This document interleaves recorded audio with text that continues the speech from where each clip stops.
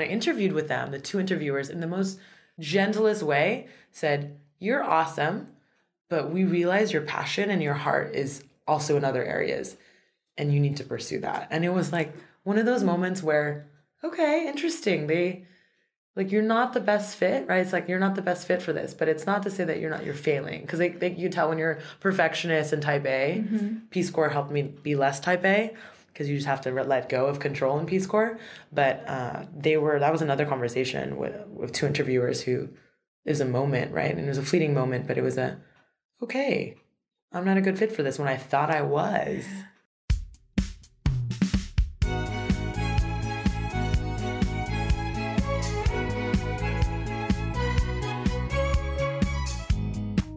It's How She Did It, the show where women of color share their often winding and rarely linear career paths.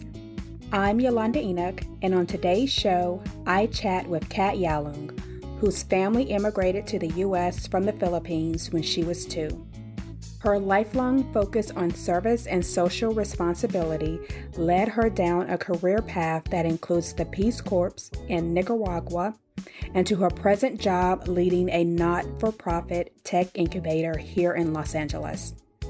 For links to the things we chat about, check out the show notes page for this episode at howshedidit.club/14.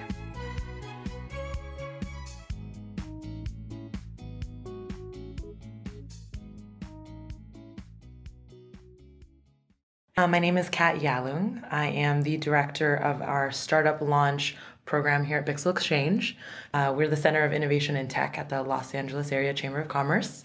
And everything we do is in support of growing the greater Los Angeles tech ecosystem. So we're a big believer in how do we make sure diversity in the diverse face of Los Angeles is also represented in technology. So we have a couple of main programs that we do it with. We connect with our Tech Talent Pipeline program. We connect underserved high school and community college students to jobs and career pathways in tech. And then I specifically run, it's our not-for-profit tech incubator, no cost and non-equity one-on-one mentorship for early stage entrepreneurs in tech. The reason why I love this current job at Bixel Exchange is because we live in 3 different worlds. We live in the public sector, funded through the Small Business Administration and the state of California, and then also in the private sector with the chamber members, so the AT&Ts of the world, the UPS, and then also just interacting with the tech sector. For those who have listened to previous episodes, like my very first podcast was with Mickey Reynolds, and you were, and this is one of the questions that I ask all of my guests at the end, like, who are your possibility models? Who are people that you're inspired by or who show you that it's possible to live your dreams? And you were Mickey's. Wow. And so I heard that, and I'm like, I've been hearing your name around. And I'm like, who is this cat person? This cat person. This cat woman. Who is this cat woman? Who is this cat woman?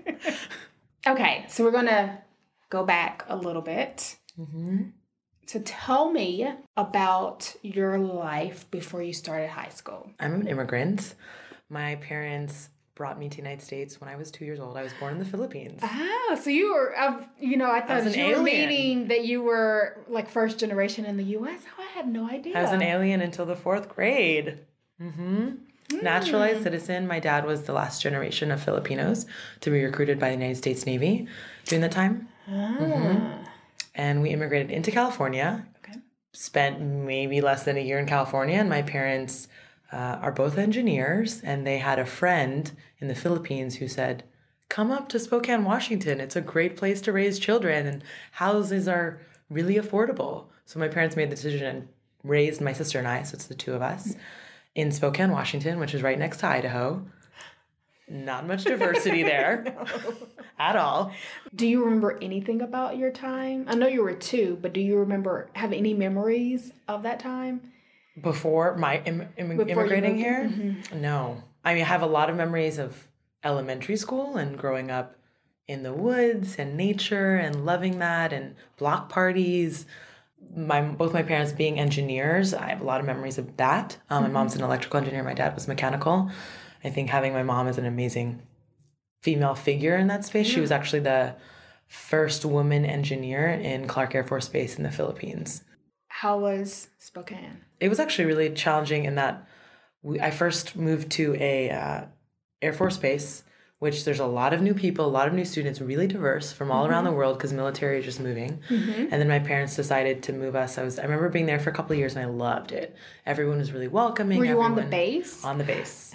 On the base with military housing and meeting a lot of new people from different parts of the world. And I just remember how diverse it was and enjoying that diversity and how everyone was just really friendly. And then my parents decided to buy a home in the suburban parts of Spokane, Washington. And Spokane is not diverse. Yeah. So I remember in third grade. Most places aren't. Yeah. And third grade, they bought a house, moved there. And I remember being, I think, one of the only girls in all of elementary school who had black hair and darker skin. And that was a challenge. A challenge for how people received you or how you felt that you fit? Fitting in, and then also people didn't know. I don't think it was blatant racism, but the subtle racism part came across for sure. People just didn't know. They're like, "What are you? Where are you from? Why don't you have blonde eyes and blue hair?" I mean, those questions would come up, and just the standard of what was beautiful was very obvious that it was blonde eyes and light skinned. Yeah. Are you fluent in the language? So my parents speak Tagalog and their dialect. They mainly speak their dialect, which is called Kapampangan. I do not. I can understand a lot. So my replacement for that is speaking Spanish fluently. And my grandma spoke Spanish. Filipinos, for those of you who aren't too familiar with the Filipino, it's colonized by the Spaniards for 500 plus years. And then the Americans came in, Spanish-American War, and was trying to get the Philippines as a U.S. territory for a long time. So all of our education in the Philippines is in English. So that's why a lot of Filipinos speak English. And then Filipinos are really big on assimilation and really want, especially my generation of parents, really want your children to not have an accent, to not act any different than others. And they decided to raise my sister and I in a very non-diverse town. My high school, we're jumping ahead. My high school was 200, class of 200.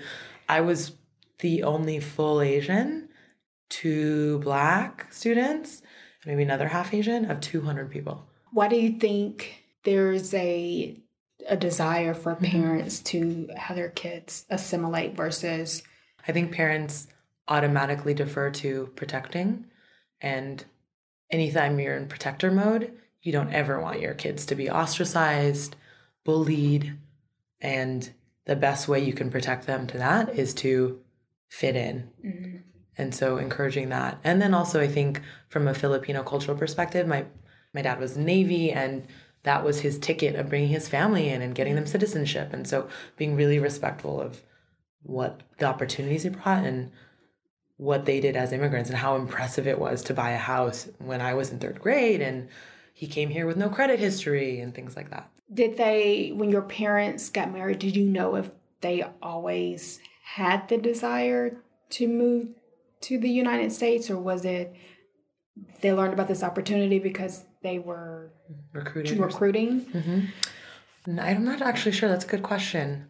Because the Americans were in the Philippines for a short time, that the Americans were recruiting them very heavily, but I'm not sure if, I know America is always a land of opportunity for many, so going there, quote unquote, going there is a, a huge accomplishment in life, and bringing your family and getting citizenship and safety just generally is a big part of it out of developing countries. Your sister is older? Younger, okay. So was she born in here? Like I'm the youngest. She was actually born in San Diego, yes. San Diego, California. Okay. She inspires me all the time as well. Why does she inspire you? Because she pursues her passion and she loves working out and loves health, and she manages 2 studios at home that are yoga, TRX, and spin studios at home. Yeah. And Spokane, Washington doesn't have a lot of workout. It's something I think more of a trend. And so she's, the owner's right hand in managing a team of, 40 instructors and 2 studios. And she got certified. She's one of the few in Spokane that are certified in TRX. And TRX is a cool, suspension training that was also military born. So, and she loves it and she's awesome at it. So what were some of your interests and things you liked to do when you were younger? I was a tomboy. That was another thing that I didn't mention. From 5th grade to about ninth, 10th grade, all of the clothes that I wore in that year, I could still wear today. Oh, well, that is very nice. Because you wore like super baggy. I was like, it's not like I haven't gained a pound since. No, it was like, no, I wore things that were way super too baggy. big for me. I was a tomboy, so I loved basketball, and I loved Kobe Bryant, and I loved the Chicago Bulls era, Pippen, Rodman, and Jordan. I loved TLC, Master P, No Limit Records, oh my gosh. Puff and Mace. That was all 5th grade to 9th grade. Okay, so 200 people.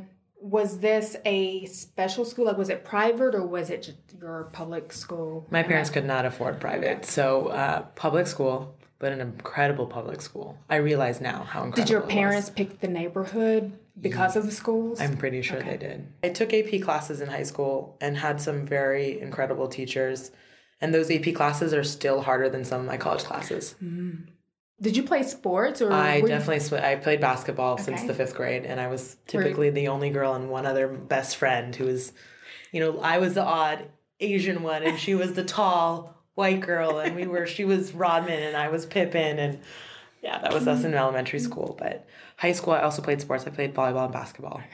I tried to play volleyball. I always jam my fingers. I was like, I'm done with this. Like, how do That's people tough. set without jamming their fingers? I'm done with this. I used the elbows to protect me, but it's not illegal. Volleyball is one of my favorite sports to watch during the Olympics because those women are beasts. They're beasts. I also did martial arts in high school. Okay, so you've been doing martial arts for... Well, I did Kempo karate. My dad was very big into martial arts. He actually had swords in the house and would practice. I remember growing up and watching him practice with nunchucks and swords. And then my sister and I both, they enrolled us in Kempo karate and we did it for a couple of years. And then I had to quit because I was doing basketball and volleyball and school and working. I actually started working my first W-2 job in high school, my junior year. And then I babysat on the side and dog sat on the side too. Oh. You're busy. Active. I was a very active high school. I volunteered actually a lot in high school as well. What types of volunteer work did you do? Yeah, I remember the food bank. And then also, I don't know if it was a chamber, but it was something government related where like getting a youth council and organizing around citywide events. So what got you interested in volunteering? Both of my parents in the Philippines, my dad grew up very poor. And so he likes to tell us stories all the time about, living 9 people in a room this big. Yeah. And having one bathroom for 200 people in a building. And so when we moved to the United States, just being really mindful of how fortunate we were to have roof, shelter, food, safety. And so for the holidays, we actually volunteered a lot as a family. Growing up, I remember this very distinctly. For the holidays, Christmas and Thanksgiving, always going to homeless shelters and feeding them, or just volunteering our time at a Goodwill. So we did that together as a family. And I don't know, those were values that were still instilled on serving others and that are less fortunate than you. And so I feel very grateful that my parents introduced that into my life because it's been something that's carried me and been a huge part of who I am. When you graduated high school, what did you want to be when you grow up and why? Yeah, I went through this phase of, I want to be an elementary school teacher. So I was a big sister for 4 years. And then I decided, nope, I think that'd be too boring. I want to do engineering. Like my parents are both engineers. And specifically, I want to do biomedical engineering. So I was fortunate in high school to have amazing programs in MESA, Mathematics, Engineering, and Science Achievement. And also like a career center type person who was amazing and helped us pull together a portfolio and experience and encourage us to do more volunteer work. But I was set on, after high school, I wrote a lot of scholarship essays about being a biomedical engineer because I was obsessed with the idea of building body parts for whatever reason. And that was my pursuit at the time. You graduated high school and you went directly to college? Yes, education, especially for Filipinos. My parents I remember from elementary school, them always saying, the one thing that people can't take away from you is your education. So you prioritize that first. I applied for a lot of different places and ultimately went to the school, Gonzaga University, which is private and very expensive, but amazing Jesuit school. And I applied for a lot of these small scholarships that actually paid for my first couple of years. in college, and is the only reason why I left Gonzaga without, more than 30, 40K in debt. So why did you choose Gonzaga? They were really focused on servant leadership and service and the Jesuit philosophy of social responsibility. And that was obviously a huge part of who I was in high school and still. Yeah, and they also offered me scholarships. Yeah. Private universities have that ability, especially based on, lower income and things. How far was Gonzaga from home? Not far. Spokane, Washington. I was in Spokane, too. So I was one of the few Gonzaga students who didn't stay on campus, and I lived at home.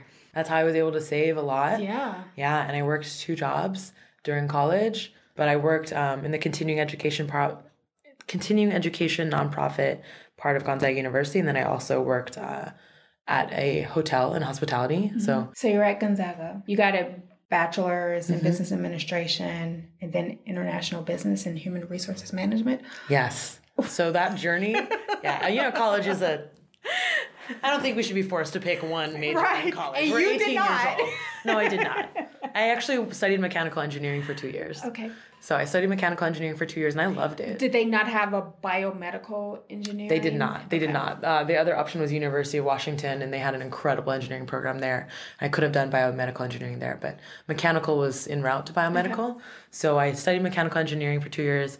The decision to leave mechanical engineering was really, really, really pivotal point in my life, where I remember having this debate with my calc teacher, who I'm so thankful for, in just helping me realize I had other passions in life. And the time I was working 2 jobs, I was volunteering, and I was studying mechanical engineering. And there was no way, if I was going to pursue mechanical engineering, could I have kept doing all of the other things.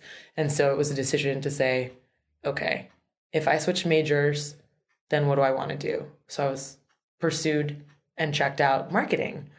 And then I thought to myself, I don't want to convince people to buy things that they don't need.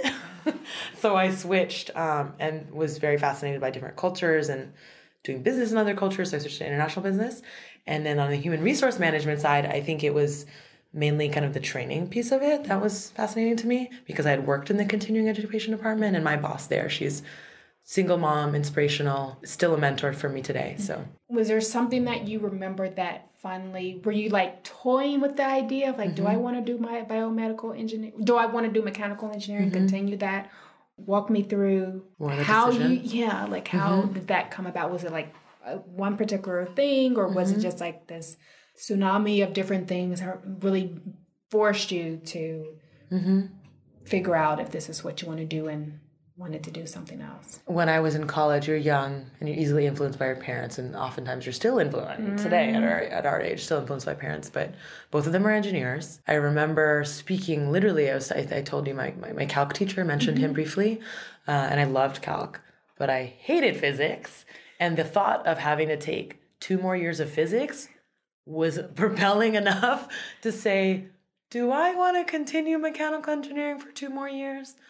I chose also Gonzaga because it was small classes. It was 30 students. You really got to know the teachers. They really cared about you. It was obvious.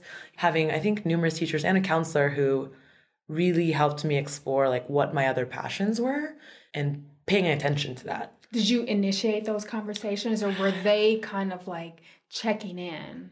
I think it's a little bit of both. Okay. I think it was a both conversation of, I clearly loved working in hospitality, and I also loved working in the continuing education department. And I also volunteered at the Career Center. That was an interesting passion in college at Gonzaga, where I was helping resume reviews, and there was etiquette training. And I don't even know how I got into that. That was something I pursued. And I would literally go on volunteer boards and look at different things that I want to do. But I think it was a little bit of both sides, and them questioning, you're doing all these activities. Is mechanical engineering a part of that path? And so I think having kind of those adult mentors to ask those questions is really important when you're younger and still figuring it out. We're all still figuring it out. But. Yeah, but then them putting it in a way where it's almost gentle, where it's not I'm telling you that maybe you're not in the right place, but you seem to be showing a lot of interest here. Maybe you should look more into that versus, sometimes you feel kind of defensive, like, are they seeing something in me that is saying that I shouldn't be doing I can't do mechanical engineering? And that moment happened a lot, where I thought I was failing myself, and I was a very high performer in school and studied a lot. There was a lot of other engineering major friends who I'm like, you're not studying at all and you're acing everything. Yeah. That wasn't me. I was studying a lot and I was spending a lot of time in the library. I was very committed to school and working 2 jobs, so I couldn't do anything else.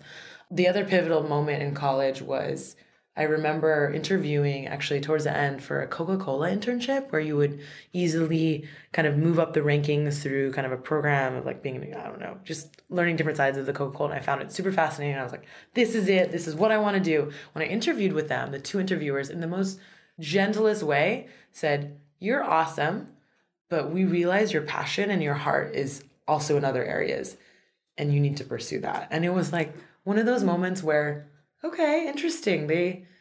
You're not the best fit, right? It's like, you're not the best fit for this, but it's not to say that you're failing. Because you tell when you're perfectionist and type A. Peace Corps helped me be less type A, because you just have to let go of control in Peace Corps. But that was another conversation with 2 interviewers who, it was a moment, right? And it was a fleeting moment, but it was okay, I'm not a good fit for this when I thought I was. How was it when you heard it? Was it hard to hear it? Yeah. Did you not believe them? It's hard to hear. Of course it's hard to hear. You're a 20-year-old owning the world. Yeah. I got this. I can do whatever I want. I just graduated from college. And you always realize in college we have no perspective. We're so young. Yeah. We have perspective, but we're, limited perspective. And so having people older than you doing a lot of interviews, I just remember having to really digest it and take it in and understand why. In my mind, I had failed. But then I realized, obviously, later that it was not. It was one of the best conversations that could have ever happened. Yeah. Obviously, your career thoughts and what you want to do with your life have changed when you graduated. Yeah. Or what did you think that you wanted to pursue? So I had a job, all through college. I was working in hospitality. I was working at this beautiful boutique hotel called the Davenport Hotel in Spokane, still one of the most beautiful hotels. And so I was making money, surviving. And then I said, I probably should get a quote unquote, big girl job after college. So I studied human resource management. So I was looking at human resource roles. Yeah. So I was still, doing the volunteering, but the HR came about. I found a role, HR generalist at a big nonprofit hospital, Holy Family Hospital. Were you already volunteering with them? No, I wasn't already volunteering with them. It was just a role. It was a part-time role. I was specifically looking for part-time because I still wanted to continue. I was making good money as a servant in hospitality. You make the minimum and then you make tips, and specifically a part-time job, but gain the experience in an office setting. And I was very hesitant in an office setting, but I was fortunate enough to also. Why were you hesitant? Because I really enjoyed, hospitality was good. It was easy. And it made me make people happy, serving, giving them food and giving them drinks. And I was making good money. So it's comfortable. Life was good. And then I knew I needed, though, to pursue more hard skills. And so doing this HR generalist role, I actually didn't do that for very long. It was less than a year, only because I decided it wasn't, not that it wasn't for me. I enjoyed it. And I had an amazing team of women that were inspiring there too. An HR director who was amazing from Australia. I remember having a moment while I was still working in hospitality where someone just asked me, why are you still in Spokane? And I couldn't answer the question. And so I knew in college, oh my gosh, the most pivotal moment in college, oh my goodness, I skipped the semester. I did an American semester program and I studied international environment development. I wanted to study abroad. Okay. And Gonzaga had a study abroad program to Florence, but I didn't want to do something that everyone else was doing. So I found this at the study abroad office. I found this opportunity to do an internship in DC and then also go to another country. And so I originally was like, this is my opportunity, biomedical. I could go to Brazil and I could also do an internship in DC. So I go, but instead of going to Brazil, it's South Africa. And I study international environment and development. So that semester, my junior year. So how did that go from what you thought to someplace else? Oh my gosh. That semester in American University changed my life and is the reason why I still work with entrepreneurs today. I completely missed that. My home state mom in South Africa was teaching business skills and entrepreneurship. And I remember it was like a wealth creation track. And I remember saying, wow, like that education is powerful because it's helping people survive, but also provide for their families and provide for their community in a way that I'd never seen before. I was able to see my host mom in both. It was the first time in South Africa was in 2006. And that was the first time I took out a loan actually in college to be able to do that program. Yeah, it was life-changing. The whole semester wasn't really a class. It was my instructor at the time, Joe, was a facilitator. He called himself a facilitator and said, I just am going to introduce you to everyone in the international environment development space that does work and share what they do and why they do it and how they do it. And it was macro players and micro players, and it was beyond eye-opening. And then we went to South Africa for a month.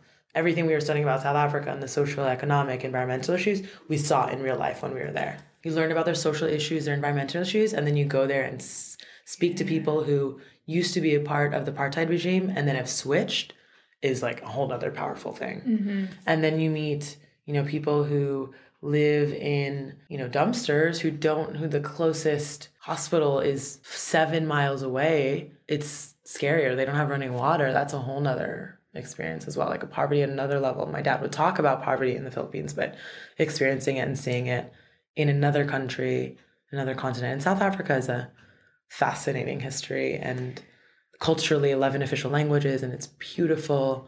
So I fell in love. Mm-hmm. I fell in love in South Africa, and then told myself, I took a picture of 2010 World Cup coming, and in 4 years, I don't know where I'm going to be, but I want to go back, and I'm coming back, and I don't know how it's going to happen, but I'm coming back. Did you? And I did. I made it happen somehow. And it was when I was in Peace Corps. And just being able, the first time I went to South Africa was structured. The second time was all just unplanned and for World Cup, and went for 2 weeks before World Cup and the first week of World Cup. And that's just experiencing a world event like that in a country that had gone through so much political, social, economic strife was phenomenal. Yeah. Seeing Bishop Desmond Tutu, Nelson Mandela, Alicia Keys, Juanes all on the same stage was mind-blowing. Don't know how that happened, but it did. It's very, very cool. You realized that HR is not for you. How? You went to the Peace Corps. So, again, a conversation. I feel like your life can change in a second with one conversation or one question. So when someone asked me when I was working in hospitality, why are you still in Spokane? And I couldn't answer it. I said, my passion is, I know I want to volunteer. I know I want to learn another language. And I had a life-changing, transformative experience in South Africa and in DC. And why am I not doing more volunteering? So I remember coming back from DC and researching all these volunteer opportunities, and they cost thousands of dollars. I didn't have thousands of dollars. So I remember Peace Corps coming up and Peace Corps recruiters coming and saying, okay, you can volunteer. But it's did they come to? What do you Gonzaga. mean? They came to yeah, they would recruit. Okay. Actually, Gonzaga is one of the highest suppliers of Peace Corps volunteers. Top 5 for a school. And we're so focused on social responsibility. And then I also remember meeting Peace Corps in Washington, D.C. And so I said, well, maybe I should just apply because it doesn't cost money. All the other ones that cost money, I don't know where the money's going. It could be going to overhead. I applied in December while I was still at this HR job. What was the application process like? 50-page application online. And then they have to make sure you're medically fit, psychologically fit, dental, all these little checkpoints because the government is paying for you to live in another country for 2 years. And you just request regions of the world. You can request. Peace Corps as an organization really tries to match you with your skill set and experience with the needs of the country. What regions did you select? I was keen on, South America would sound so romantic and amazing, and I want to learn Spanish. Yeah. And you can just request it, but they could also send you to who knows where. I think Peace Corps today is in over 130 countries still. And each country is run differently based on the program director and country director and based on the needs and developing needs of country. And so how did you feel when you got Nicaragua? Oh my gosh. So the application process, people are typically have to wait a full year just to go. So people can apply and then leave a year later. I applied in December and left in May. Whoa. So that process was, I tell other Peace Corps volunteers that I was in Nicaragua with, and that's insane. Just didn't know how quickly that happened. So had they communicated that expect for it to take a year for you to get assigned somewhere? They tell you it could be a long time. And so I wasn't even sure. And you don't even know if you're going to get accepted and if, you're missing signatures on your application because there's all these little things that you have to do and get signed off for. And I remember being in this room, in a little tiny room like this, interviewing secretly at my Holy Family Hospital HR job. And I'm like, hi, yeah, I want to do Peace Corps and I want to learn another language and I'm this and that. And she said, okay, thanks for the interview. I think I want to move you in the process. And then it was just kind of a yes, and then a phone call, like, I don't know, a month later and saying, okay, we're going to have you like fill this in. And then getting an invitation and saying, hey, we want to accept you in a Peace Corps and we would love to invite you to a specific program called the Small Business Development Program in Nicaragua. Okay. And you would be leaving in May. So if you choose to accept, you need to let us know by this date. I have that piece of paper and invite. When did you get notified of it? April. Oh, so you had like less than a month or two to decide. Make a decision and then pack up your stuff and go. Yeah, they give you 100 pounds. They say no more than 100-pound limit to take to another country. That is not a lot. No, not at all. How did your parents feel about you going? It's a good question. I'm terrified, I'm sure. Terrified. Yeah. I was like the first child they raised in the United States of America. And I remember my mom saying, I'm proud you're pursuing something that you're passionate about and where your heart is. Even though I wasn't going kind of the corporate route or, having a stable salary, because Peace Corps is volunteer. You don't get paid, but they pay for you to live. So how do you support yourself if you had debt? I had to pause a lot of a subsidized loan. So I paused. But you would be able to get the granting of that. Okay. And then thankfully my parents, there was one loan that I still had to continue paying for that wasn't more than a couple, maybe $100 a month that my dad really took on to help. And so I'm incredibly grateful for that. And yeah, so I was able to do that. And Peace Corps is typically a 27-month commitment. So 3 months of pre-service training and then 2 years of service. It's like getting airdropped in a random place and you don't know if anyone's there. But I was fortunate, very, very fortunate to have an incredible program director, Georgia, and an incredible country director and a quote unquote high performing post where there were programs that were doing well in Nicaragua, where that is not the case. You talk to any Peace Corps volunteer, ask them about their experience, it will be worlds of difference. Outside the fact that there's a cultural part, but what you're doing. So the small business development sector, I remember getting the invite and being like, I'm going to teach high school students entrepreneurship. What? I'm not an entrepreneur. I don't know. I don't know. I mean, I got business school, but how am I going to do this? And I'm going to do it in Spanish? What? Okay, so talk to me about that. Like, how was that 3 month of training? Was that to get you fluent? So 3 months of pre-service training is called community-based training, where you're in the homestay and you're learning social... Homestay? Yeah, they do a homestay where you live with Nicaragua. We're in Nicaragua. Yeah, the pre-service training is called community-based training because it's in a community, in the culture, in the country, and you're living with a home and you're learning the cultural customs, you're learning the language and the technical skills training, cultural skills training, language skills training in 3 months. Really intensive and crazy. No, you do not learn the language in 3 months. I was actually the slowest language learner, and they had to give me one. That was literally the slowest. Wasn't sure if I was going to pass, but the turnaround time was when they saw me teach. They gave me a one-on-one teacher because they're like, you're not speaking and you're not the same rate as all the other volunteers. There's 20 of us in the class. So did you know that? They told me that. But you hadn't realized it yourself that you were... No. Okay. I was a perfectionist, so I didn't want to speak unless I knew it was going to be perfect at the time. And type A. And so they gave me a one-on-one, but I remember that the tables turned when they saw me teach. I remember being terrified. It was my first lesson in Spanish with flashcards in Nicaragua. And I remember being so scared. But then once I got in the flow, it was teaching creativity. And so I don't know if you remember the show Pimp My Ride. So yes. I love Exhibit to this day because of Pimp My Ride. Because of him? Because he's badass. He is. Yeah, he was a good host. He was. He really was. Yeah. So what was it about? My creativity lesson. Was on? Yeah, so I created the lesson was Pimp My Ride, and it was in Spanish, and I was like, I don't know how to translate this, and so it was Enchulame mi moto taxi. And so I taught them how to think about like pimping out their moto taxi, which was a big business there.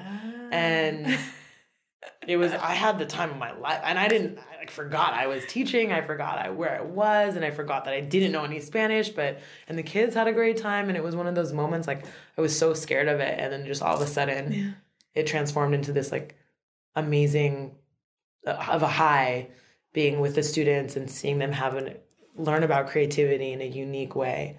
what helped you to flip the switch and stop worrying about like how you were coming across versus just like teaching to them? Like, what do you think helped you in that moment when you were doing your first lesson? Sure. I remember shaking with my cards, and I hadn't spoke Spanish, and my, one of the trainers was there, like, she needs to be on, she's slow, and we need to get her up to speed, and we're about to drop her in a site and be by herself.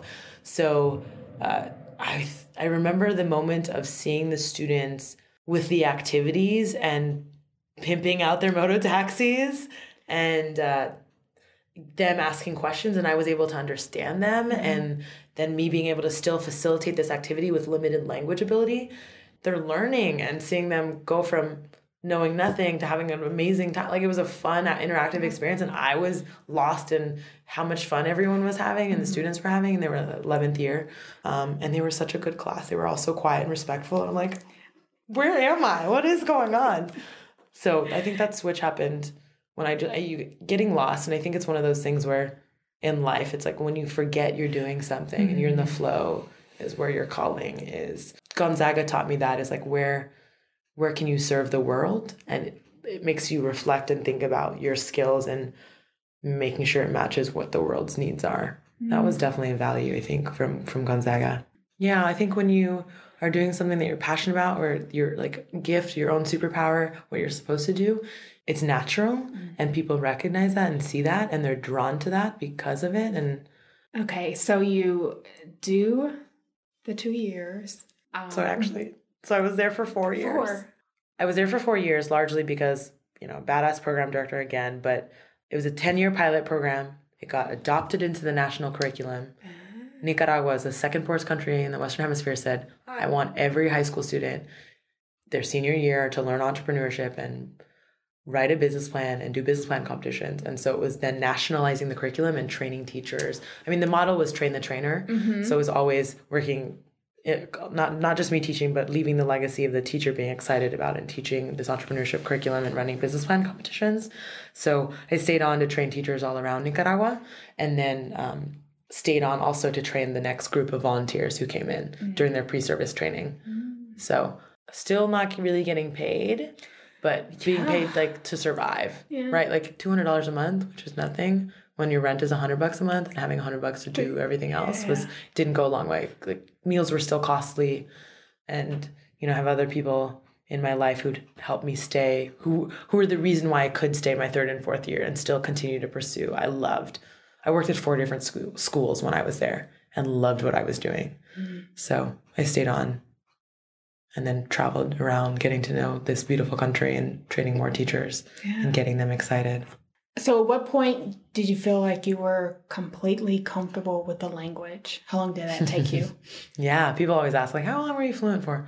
I remember being 7 months in and saying, I could go into an auto mechanic shop. I could go into like a hair salon. And I feel like I could figure my way out, because being fluent is relative in that you go into any situation and you converse. Like, I was conversing, working at 4 different schools, teaching over 200, 300 students at a time and hopping between 4 different schools. I didn't realize how quickly my Spanish got better. You were completely immersed. Completely immersed. At one point, I remember thinking, dreaming, getting mad, getting emotional only in Spanish. Only in Spanish. That's when you really know you've hit when you're dreaming the in Spanish, you're fluent. Okay, so you leave your 2 years, your 4 years are over, and you decided to not extend again, or was that not an option, or were you ready to try something else? Yeah, I probably would have stayed and still stayed there, but Nicaragua is a very hard country to be in as a female. It is a very machista country. Gender violence is a real thing.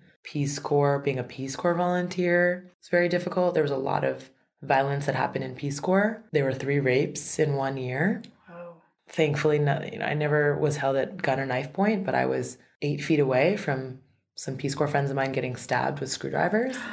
And now they're married because of that weekend. Wow. But, things like that get to you. And also just walking around was stressful. And it was time. It was one of those where I'd been there for 4 years. It's a long time. and I was ready. And I was also in a toxic relationship with a local Nicaraguan. The positive in that is I fell in love with bachata because of it. I fell in love with bachata and salsa while I was there. Yeah, it was time. And then, so did you go back to Spokane? Yeah. I wanted to just, safety was a real issue there, obviously. And so I wanted to be my family, and had been actually through a lot of post-traumatic stress, PTSD issues. And the readjustment back to the United States was terrifying and hard. And how much did your family know about everything the that was daily? Going on? Oh, I did not. Okay. They're probably going to hear this and say, what? Why she never should have stayed that long. Oh my goodness. My mom came to visit. My sister came to visit twice, and we had an amazing time. You know, when everyone asks you, do you do it again? No, I wouldn't do it again. Do I recommend it for everyone? Absolutely not. But I do think it's an incredible experience. I would never take it back, and found so many tidbits of golden nuggets of life because of it. But coming back into the States, I went back to Spokane and wanted to be safe and feel safe. And hospitality was an easy one. That I was safe in hospitality because I knew it. And so a lot of my friends I worked with previously at the Davenport Hotel had gone on to take over management at other. So I helped out one of my good friends open up a sports bar again and take over management of a sports bar. So I was bartending for 6 months, 7 months at home, and I loved it. I was, helping rebuild something like a startup. I think now I'm like, oh, that was a startup. And same with the hotel. I started at the hotel when they first opened up this boutique hotel. In high school. That was a startup. And so did that for 6 months. And it was another moment when I was in Spokane. I said, did someone tell you again, did you start questioning yourself? Well, why are you still here? Yeah, I was like, I just did Peace Corps for 4 years. I did entrepreneurship education and training for adults and students. I need to get a job that propels my career. Yeah. Right? One of the amazing things I did when I was back, and Peace Corps gives you a small stipend, like $10,000, which is not a lot, but it's something. It's something. And so with that money, I actually... Once you were done with the program? Yeah, once you're done. Yeah. So once you're done, it's like readjustment money. And so I used part of that for South Africa in 2010, but I came back to the United States in 2011 from Peace Corps. So in 2011, I traveled around for 3 months visiting, one-way tickets, visiting friends. Took trains, one-way tickets, airplane tickets. Went through Oregon, California, just hopping around, seeing where I wanted to land. Because I knew I wasn't going to stay in Spokane, but I knew Spokane needed to be a bridge and a stepping stone for feeling safe again and being with family and being close to them. And so you really made that $10,000 stretch. Goodness. But I guess you were used to it 4 years of living off of nothing. Yeah. And I remember leaving the Peace Corps with 2 suitcases. And it was the hardest thing. I packed 4 years of my life in 2 suitcases. After that, I said, never again do I want to be attached to material things. And so I try to live as minimalist as I can. Yeah. After the three months of traveling around. What were your top cities? Yeah, I decided on, I need to move to New York because a lot of Peace Corps friends were in New York. Okay. Or Austin, Texas, because I loved Austin, Texas. And then San Francisco. Another Peace Corps volunteer was there. Okay. And there was another friend that I had met that in Peace Corps that was also there. So just, the thinking of who was there and supporting. And so when I was figuring it out, love came into play. And so I started, there's dating someone that I'd met in Peace Corps who was also in San Francisco. So then when I decided to move, it was where else can I, have the support system and then also learn about entrepreneurship. And I remember when I went to San Francisco, I'm like, what is this definition of entrepreneurship in tech? I don't understand this. I just did entrepreneurship in Nicaragua, which is a whole different type of person, community, issues that you're dealing with. And so the move was like, New York's was on the other side of the world, not on the other side of the States, far away from family. Austin seemed a little bit too slow paced, but probably could see myself settling there eventually, or imagined at the time in 2011. And then San Francisco was, I could go and learn entrepreneurship and tech in San Francisco.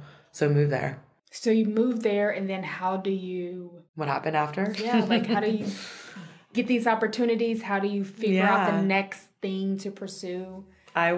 You can't go to San Francisco in 2012 and not jump into tech. And so I remember just networking as much as possible, meeting a lot of people in tech.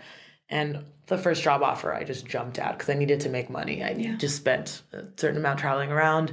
And it was an office manager role at a tech company that was a Y Combinator graduated company. And they offered me a pretty decent salary. How did you get that opportunity? Did you have a connection, or was it it was a friend. It was an introduction through a friend, and they just wanted to interview me. At the time, thinking about this, it's absolutely ridiculous. It was 3 co-founders and another engineer, and they wanted to hire an office manager. Why do you need an office manager? Because they didn't want to do some shit. And so they're like, we're going to hire someone to do some shit. And a full-time office manager? And a full-time office manager. AKA they had money to kill. Yeah. Right? Oh, because they're Y Combinator, so they'd raised money. Yeah. Okay. Okay. And it was cool. It was near field communication. It was Arduinos. It was hardware. I was very fascinated. I mean, being the mechanical engineer mind, I was fascinated by all of that. And the technology was amazing, but I am not meant to be an office manager and be in one location or in one room every single day with a routine. Yeah. I have to have a different routine. And, my job today is like living in different worlds and working with advisors and startups and partners and funders. And I never know what the day brings. Yeah. So it was Bad News Bears, and I actually got fired from that role. My first tech company I got fired from, and it was you know it huge ego shot. Did you feel it was coming, or was it a shock? It was a shock for sure. And I remember getting fired, and I didn't have a car at the time, so I rented a Zip car, a convertible Zip car. I was like, I'm just going to roll around in a convertible in a Zip car when I got fired, and just found a random restaurant. I think I found a Latin restaurant and just like sat there and had random conversations with strangers at this Latin restaurant in Alameda, of all places, because I'd never been to Alameda, so I wanted to go there. But it was recovering from that was really, really rough. So shot to the ego. It's like, why did I get fired? But then I was also like, why do co-founders in tech, why do they do what they do? Why do they start companies? And so because of that getting fired, it propelled me to really question other tech companies and what they do and why they do it and how they do it. And so I was lucky enough. I'm like, okay, what can I do to get the most exposure to other tech companies? And this thing called TaskRabbit existed. And it was just a company where you could put a profile up and tech companies could post things that they needed, and you could just take odd jobs and projects. And so I just took anything and everything that came my way. And I, in a very short amount of time, worked with a lot of different companies. I remember feeling really lucky in that I didn't know anything about operations. I worked at Stitch Fix, which recently IPO'd. And I'd never worked in fashion and tech. And I worked in their warehouse operations and learned so much from them. And then Keep, KIIP was like a gaming and rewards company. And I just did a lot of like different odds ends things for them. And then there was a linguistics company that I did like marketing and sales for, another marketing SaaS, Mintigo. I don't know if they still exist. Marketing SaaS platform, which a lot of SaaS did some like sales and convention kind of type business development work for them. So I did a little bit of like marketing, sales, operations, and just learned a lot. But I questioned, and I was with early stage founding teams at the time. And I questioned like, who are they? Why are they doing what they're doing? And how are they doing it? And so I was really on this quest to understand startups and tech, because I had such a poor experience in my first role, but learned a lot from it and thankful for now, the struggles. I also found Muay Thai at the time, had leaned in that and as an outlet for just figuring things out, and also just learning about other tech companies and trying to regain my confidence again, after getting shot, like your legs chopped off a little bit. Yeah. What made you make the trek to LA? Better weather and cheaper living. Everything is so relevant, because I remember before I moved here, I was just like, LA is so expensive. And it is. But when you compare it to like San Francisco or New York, you're like super affordable. Still not affordable, but very affordable. I remember San Francisco being the first time I'd ever spent more than $200 on rent. I spent $1,000 on just a bedroom, and we shared one bathroom between 3 girls and didn't even have like a living room shared area. And I left San Francisco. I just remember the weather there. It's cold. June, July, and August is freezing, and I love my lakes. I love the warm. You can't wear shorts in San Francisco. And so, and then how expensive it was. And I left San Francisco at a time when they were throwing eggs at all the Google buses. And I'm like, I think it's time. I had a good sports year in San Francisco. I learned a lot from the tech companies. It's time. And a relationship at the time also too. He moved first and then I moved a little bit later, but LA weather was amazing. You can't beat LA weather. And it was significant. We got so much more bang for our buck, rent-wise. How did you get the opportunity at General Assembly? Volunteering. I started volunteering at, I think I volunteered to do some jobs. Did you know about General Assembly from being in San Francisco? No, I did not. How did you found discover? out about, so whenever I'm unemployed, I volunteer or I look for educational opportunities. Okay. So I don't know where that came from, but what classes can I take? And I remember finding General Assembly through some classes. And then I was also in San Francisco, when I was unemployed in San Francisco, I remember volunteering for the Filipino community and doing the big Filipino Pistahan parade. And I met a lot of people through that. And so when I moved here, I don't remember what some of the volunteer activities I did. Oh, actually, my first job was I was belaying and doing teams in ropes course, building, high ropes course building. That was my first real job in LA. And then found General Assembly, taking classes. And I'm the first class I ever took at General Assembly was design thinking for social innovation. And so I started... you started volunteering there, and then you learned about an opportunity, and since you had... Yeah, they were hiring for this audience development producer role. I'm I don't even know what that is. People that are coming to attend courses or events. It's driving attendance to events. It's organizing events and growing the audience. At the time, they had just started in first ever web development immersive course, and there were, I think, 3 full-time people. Okay. Was there in the early stages in 2013 here in LA and organizing 4 or 5 events a week. Actually, completely forgot. I was unemployed for 3 months here in LA, and the best way for me to get to know everyone, I went to every single tech event for 3 months. And how did you find those? Eventbrite, Google. Okay. You got to be, you got to find it. One thing you learn in Peace Corps is you figure stuff out and you find things. You can find things and make it work. But just meeting a lot of LA tech organizers, partnering with a lot of them through being an audience development producer, and then later on joining the outcomes team, which is more focused on helping General Assembly students get jobs, and therefore just expanding that to partnerships in general and doing more business development. But it was a journey working with GA, helping propel and launch the LA campus, and now it's grown. And Mickey is a huge part of that growth. Was the reason we went into downtown. And one of the things that she said when I interviewed her, when she said you stuck out to her because you had the top knot on her head, and she was she wanted to know how to do that. But then one of the things when she first got involved at General Assembly, she said that you were so helpful. Okay, these are the people, these are the organizations that you need to know, and I'm going to make introductions. So my question to you is, where did that mentality or way of working with people, where did that come from in you? That's another great question, the why, where it came from and how. When I think about my upbringing, my parents were always very helpful. And I think that's a Filipino thing, and I think that's a immigrant thing. And, we were able to move to Spokane because we had the family there who took us in under the wing, Jim and Linda Hall. He let my dad live in their house for 2 weeks, and he didn't even know my dad, but he'd worked with my mom as an engineer. And recognizing that in life, when you go through hardships, there's people who help and that make all the difference. So I think growing up with that and volunteering and just being, my parents still to this day, it's humility is the most important, gratitude is the most important. And you always have to remind yourself of the position you're in. I think that's probably where it mostly stems from. And then being fortunate enough to have female role models. Angela Ruff at Gonzaga University was one of my first bosses who I remember, female, single mom, running a nonprofit and just kicking ass. And when I didn't know something, I could ask her and she would just take the time. Having those moments where taking the time, sharing, wanting to see me grow. I could tell she was genuinely invested in wanting to see me grow. And so how did you build your network here? Yeah, I guess I never really knew I was a natural quote unquote networker until someone told me. It would just be those things where, in Nicaragua, one of my friends in San Francisco went to Nicaragua and met one of my former colleagues that works at the Peace Corps headquarters there. And he's like, oh, I'm not surprised you know Kat because she just knows everyone. And it's I didn't know what that meant until I've moved enough to different cities and figured out how to build relationships and just integrate. I think it's part community integration and part, taking the time to get to know who people are and ask questions. And I genuinely am very curious about people's lives and like to ask a lot of questions. Sometimes I probe too much. My team here is Kat, you're asking too many questions. We need you to stop.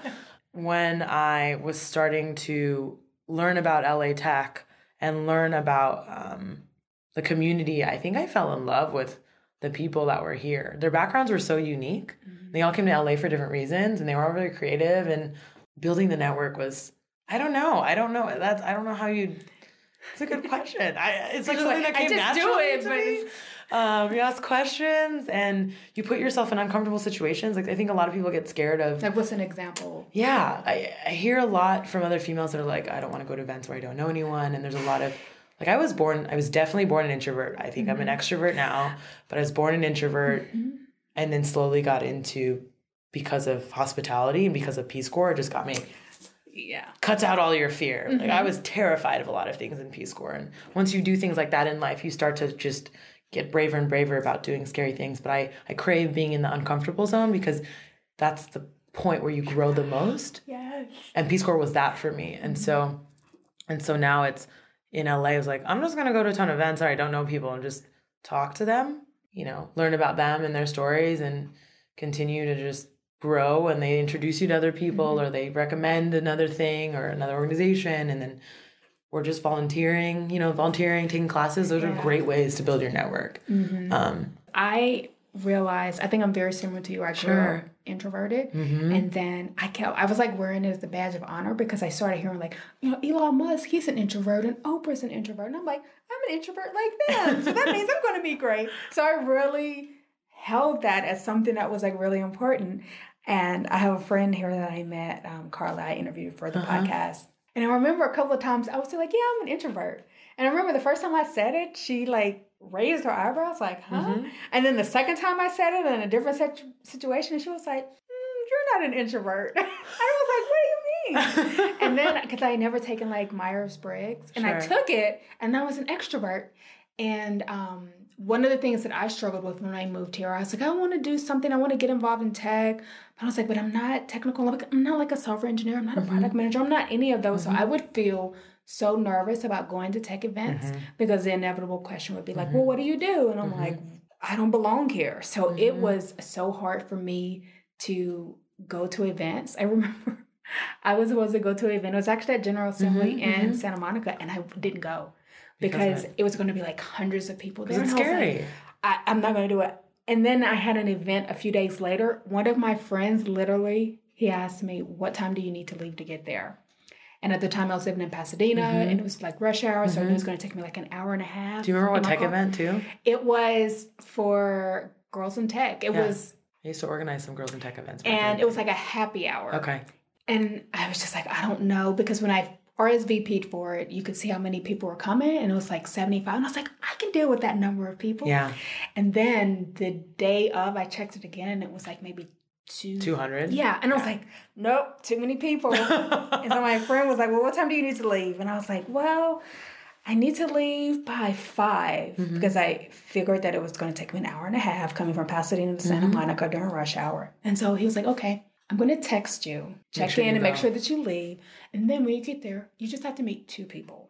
And then you can leave. Friend. That's a good friend. And I was like, it was the only reason why I went. And when I went to that event, I didn't meet Megan, but I met someone who was involved in SparkFest as she did years ago. And if I wouldn't have gone, I would not have known about that event. I wouldn't have met Megan. At that Megan hosted, I learned about Esprit and Esprit Devora. Yeah. I learned about amazing her. women in tech stuff and her podcast and everything else. And I just think about like me being afraid to show up. But that was just, the thing that I learned about myself was if I hosted an event, I was like the life of the party. So then I was like, you know what? I'm just going to start volunteering at events because then I feel like that I should be here because, hey, I'm volunteering here, so I deserve to be here. And then after a while, I was like, maybe you don't want that to be your crutch. Like, do you always have to volunteer at something to feel like that you belong? Sure. And I was at an event, I think it was a We Are LA Tech event, and I was talking to someone, and I made the, like, self-deprecating thing, like, well, I'm not technical. It's crazy the stories we tell in our head. You're like, I do HR. And then the guy that I was talking to was like, well, you're still a woman in tech. Most companies need HR, whether they're tech or not. And I was like, you know what? You're right. But it was like so weird. And I finally got over it. And now I love going to events by myself because I'm like, you have to talk to people. Because you never know. Yeah. Yeah. You were forced to talk to people. It's a great way to build community, build people. And you just never know what's going to lead you or who it's going to connect you to when you go by yourself. And it really forces you, because if you go with a friend, you're easily it's just clutch. Yeah, like, oh, we're going to talk to each other versus me. Like, you could either stand here by yourself or you can talk to some people. And they're thinking the same thing as you are. Like, we all are nervous. You think you're going to be like, I always had the fear of like showing up and like everyone knows you and they're happy to see each other. And I'm just like, hi guys. I don't know any of you, like feeling like you're going to be that. Sure. Half the time it's 60% of the room that's terrified to be there. Didn't want to come. Yes. Yeah. Okay. So how do you go from General Assembly to Bixel? I probably visited and toured over 150 tech companies in LA through General Assembly because I was building relationships for the partnerships. For outcomes and partnerships, for education, for marketing, but mainly for outcomes and hiring. And so I was building relationships with hiring managers with product design and web development. And partnership with Bixel actually came about. And they had worked with startups and they had also done some work with students. And I had hosted a couple events at General Assembly, hosting underserved high school students and introducing them to what it's like to be in tech. So it was a Determined to Succeed week, which is another nonprofit. And I had fully like organized and planned out a full week of exposing them to entrepreneurship and exposing them to tech. And I loved it.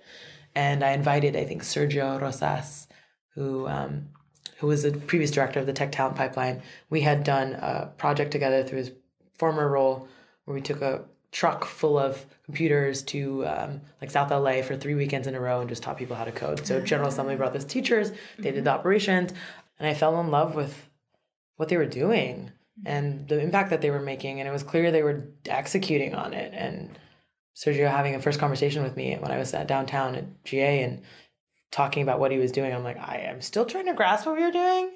It sounds really intense and amazing, but I need to understand it. So I had a lot of questions for him. And then he's like, oh yeah, we have another director that does the startup launch thing. And I'm like, oh, that's cool. Like, tell me more, entrepreneurs. And so I met Kevin Liu, fell in love with the team, and was partner of theirs for 2 years before I even thought about coming on board. And it was just happened to be, I was kind of transitioning out and looking for opportunities when I was at GA, and Kevin Liu at the time was also transitioning out and got an opportunity working with a startup. It came about at a time when I was also looking at other roles, and I had a few job offers. If you feel fortunate enough to have had a few job offers I didn't even think I was, getting one or two, let alone like a few. There were 5 specifically. Wow. And I'm like, how do I decide? And Bixel Exchange it fit a lot of what I wanted, the skills I wanted to learn, the community I wanted to serve, thinking about my experience, really varied and being different every day. And I was still really hesitant because I was like, there's a government piece to it, and then like compliance and data and like fundraising and budgeting, but I know I can do it. And, I was thinking about the stat of men apply for jobs where they're 60% qualified and women like won't even think about it. Yeah. Like, oh, it's asking we tell for ourselves 10 these things and only have 8 of them, so I'm not going to apply. I don't even think like that. No, like what? I got 2? Oh, they'll be lucky to have me. It's like the founders of Girls Who Code who talks about like raising our women to be brave, not perfectionists, which I love. Bravery and risks and just doing it, like the fear. Actually, I was telling you, I was just doing meditation right before this, and the meditation was from fear to fun. Recognizing that feeling of when you overcame something that was so scary, and then keeping that and holding that and thinking of it as a fairy dust of fun rather than fear, and letting fear like trap you, or like whatever story that we tell ourselves in our head of like, we don't deserve here, we deserve to be here, or we don't, or this is too scary, I can't do it. So when did you recognize that your talents and skills were enough? Were enough? I think I fight every single day with that question. I think the imposter syndrome is a real thing that a lot of us suffer from. And I see it in my friends too, my close badass girlfriends who are like directors and founders and CEOs. And they're like, we question, I think collectively, and I don't know if this is a female thing or just a human thing, but when you have a supportive group of community like Mickey Reynolds, Megan Setti, other aspiring women, you who are doing amazing things, and they say, wow, that's like, you inspire me, or like, you have to recognize that even though you feel like you're not doing something, like you did this, and this. It's like when you have friends of yours who are close to you, who know you, say like, okay, take a step back and like, let's really look at like what you've been able to do. I think it's those moments where validation of like, okay, I think my experience up until today has really, really paid off, even though it's been this like crazy windy road. And like, And then, getting nominated, I told you the LA Business Journal in 2018, Women of Influence. And Mickey was one last year. Yeah. And, I recently saw Arianna Huffington speak too, and she talked a lot about this negative talk is like your annoying roommate or something who's telling you have to like nip that in the butt and say like, I'm here because I'm supposed to be here.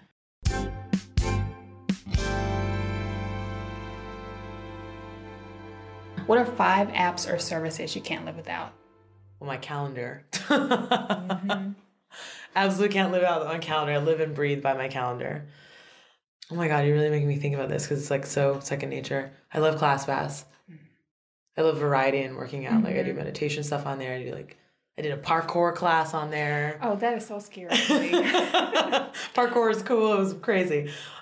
I think Eventbrite and like meetup.com are cool because it's just an easy way to use Google and just like I want to do more outdoors things. So I'm like going to outdoor meetups or Eventbrite was the reason why I was able to find a lot of these tech events and just go to them. Eventbrite and Meetup are, if you believe that you are so unique or weird that you're the only person that's into something, go to those and you will find thousands of people who are in the same thing too. You'll find your tribe. Yes. The podcast that you listen to for meditations, what is it called? Yeah. Shell Hamilton's Meditation Minis. What is something you geek out about that you think more people should get into? I geek out on a lot of things. I'm a gamer. I love Diablo. I play Diablo as a, 7th and 8th grader and then recently discovered it again. But every time I play, like go into an 8-hour hole, which I can't do. That's another thing. I don't know if more people should do that, but Hyperloop, the future of transportation and technology. Technology like that doesn't exist is really amazing. And I also really like superheroes. Superheroes weren't so cool before. Now they're really cool due to Marvel and Disney. I think the whole Wonder Woman and Black Panther effect is going to be incredible, but I've always been in love with superheroes and I'm obsessed. People who know me, I'm obsessed with Transformers. I think I have every single type of Transformers paraphernalia you could possibly think of, specifically Autobots, because I don't know, they're robots and they're cool and they save the world and they transform into cars, which are also cool. Who are your possibility models? So these are women of color who show you it's possible to live your dreams, or it's someone you think more people should know about. Founder of Tala, Shivani Soraya. I remember meeting her and already knowing about her company. It's like fintech and being like, oh my God, I feel like I'm meeting a celebrity. She is building like a credit score system and capturing data points on people who using the phone and using an app, credit scores for people all around the world in developing countries. There's no data around people in developing countries, no entrepreneurs. And it's amazing what she's doing. One of my girlfriends, Jacqueline, she's one of the youngest COOs and chief operating officers at a big healthcare company in Massachusetts, African-American, Black, and just a badass. And just coming from Jacqueline Johnson. Okay. Mickey Reynolds, because she's, just her trajectory and co-founding Grid 110. And she's one of the most generous and giving people I know. And, speaking of helpful, anyone she meets she's always able to also connect the dots / give you resources and point you in the right direction in such a real and honest way. Okay. So if people wanted to find you online, where should they go? Twitter. I'm not the most active on Twitter, but I try to capture a lot of cool, activities that I go to and just being exposed to the world that I live in and a lot of different people and amazing events and people and organizations. And I try to capture a lot of that and share resources on Twitter. BixelExchange.com. Okay. Check us out. Anyone out there who is looking for no-cost, non-equity advising as a startup tech entrepreneur, but also on Tech Pathways, if you're a tech company and want badass interns from community colleges. Okay. So final question. The name of this podcast is How She Did It. If you could go back in time and give your younger self some career advice, what would you say? Jump in places that you would least expect. Because we make plans when we're young and we think, I remember saying, oh, when I'm 24, I'm going to be married. I'm going to have a career. I was 26 when I was getting married. I'm going to be doing all this. And I'm 33 this year and not in any way wanting a family or marriage anytime soon. And just jump. I was fortunate to have a lot of awesome models, but I was such a type A and so perfectionist. It's okay when things don't go your way. And I know this now, but didn't know it then, but things always work out in the end. It's comforting.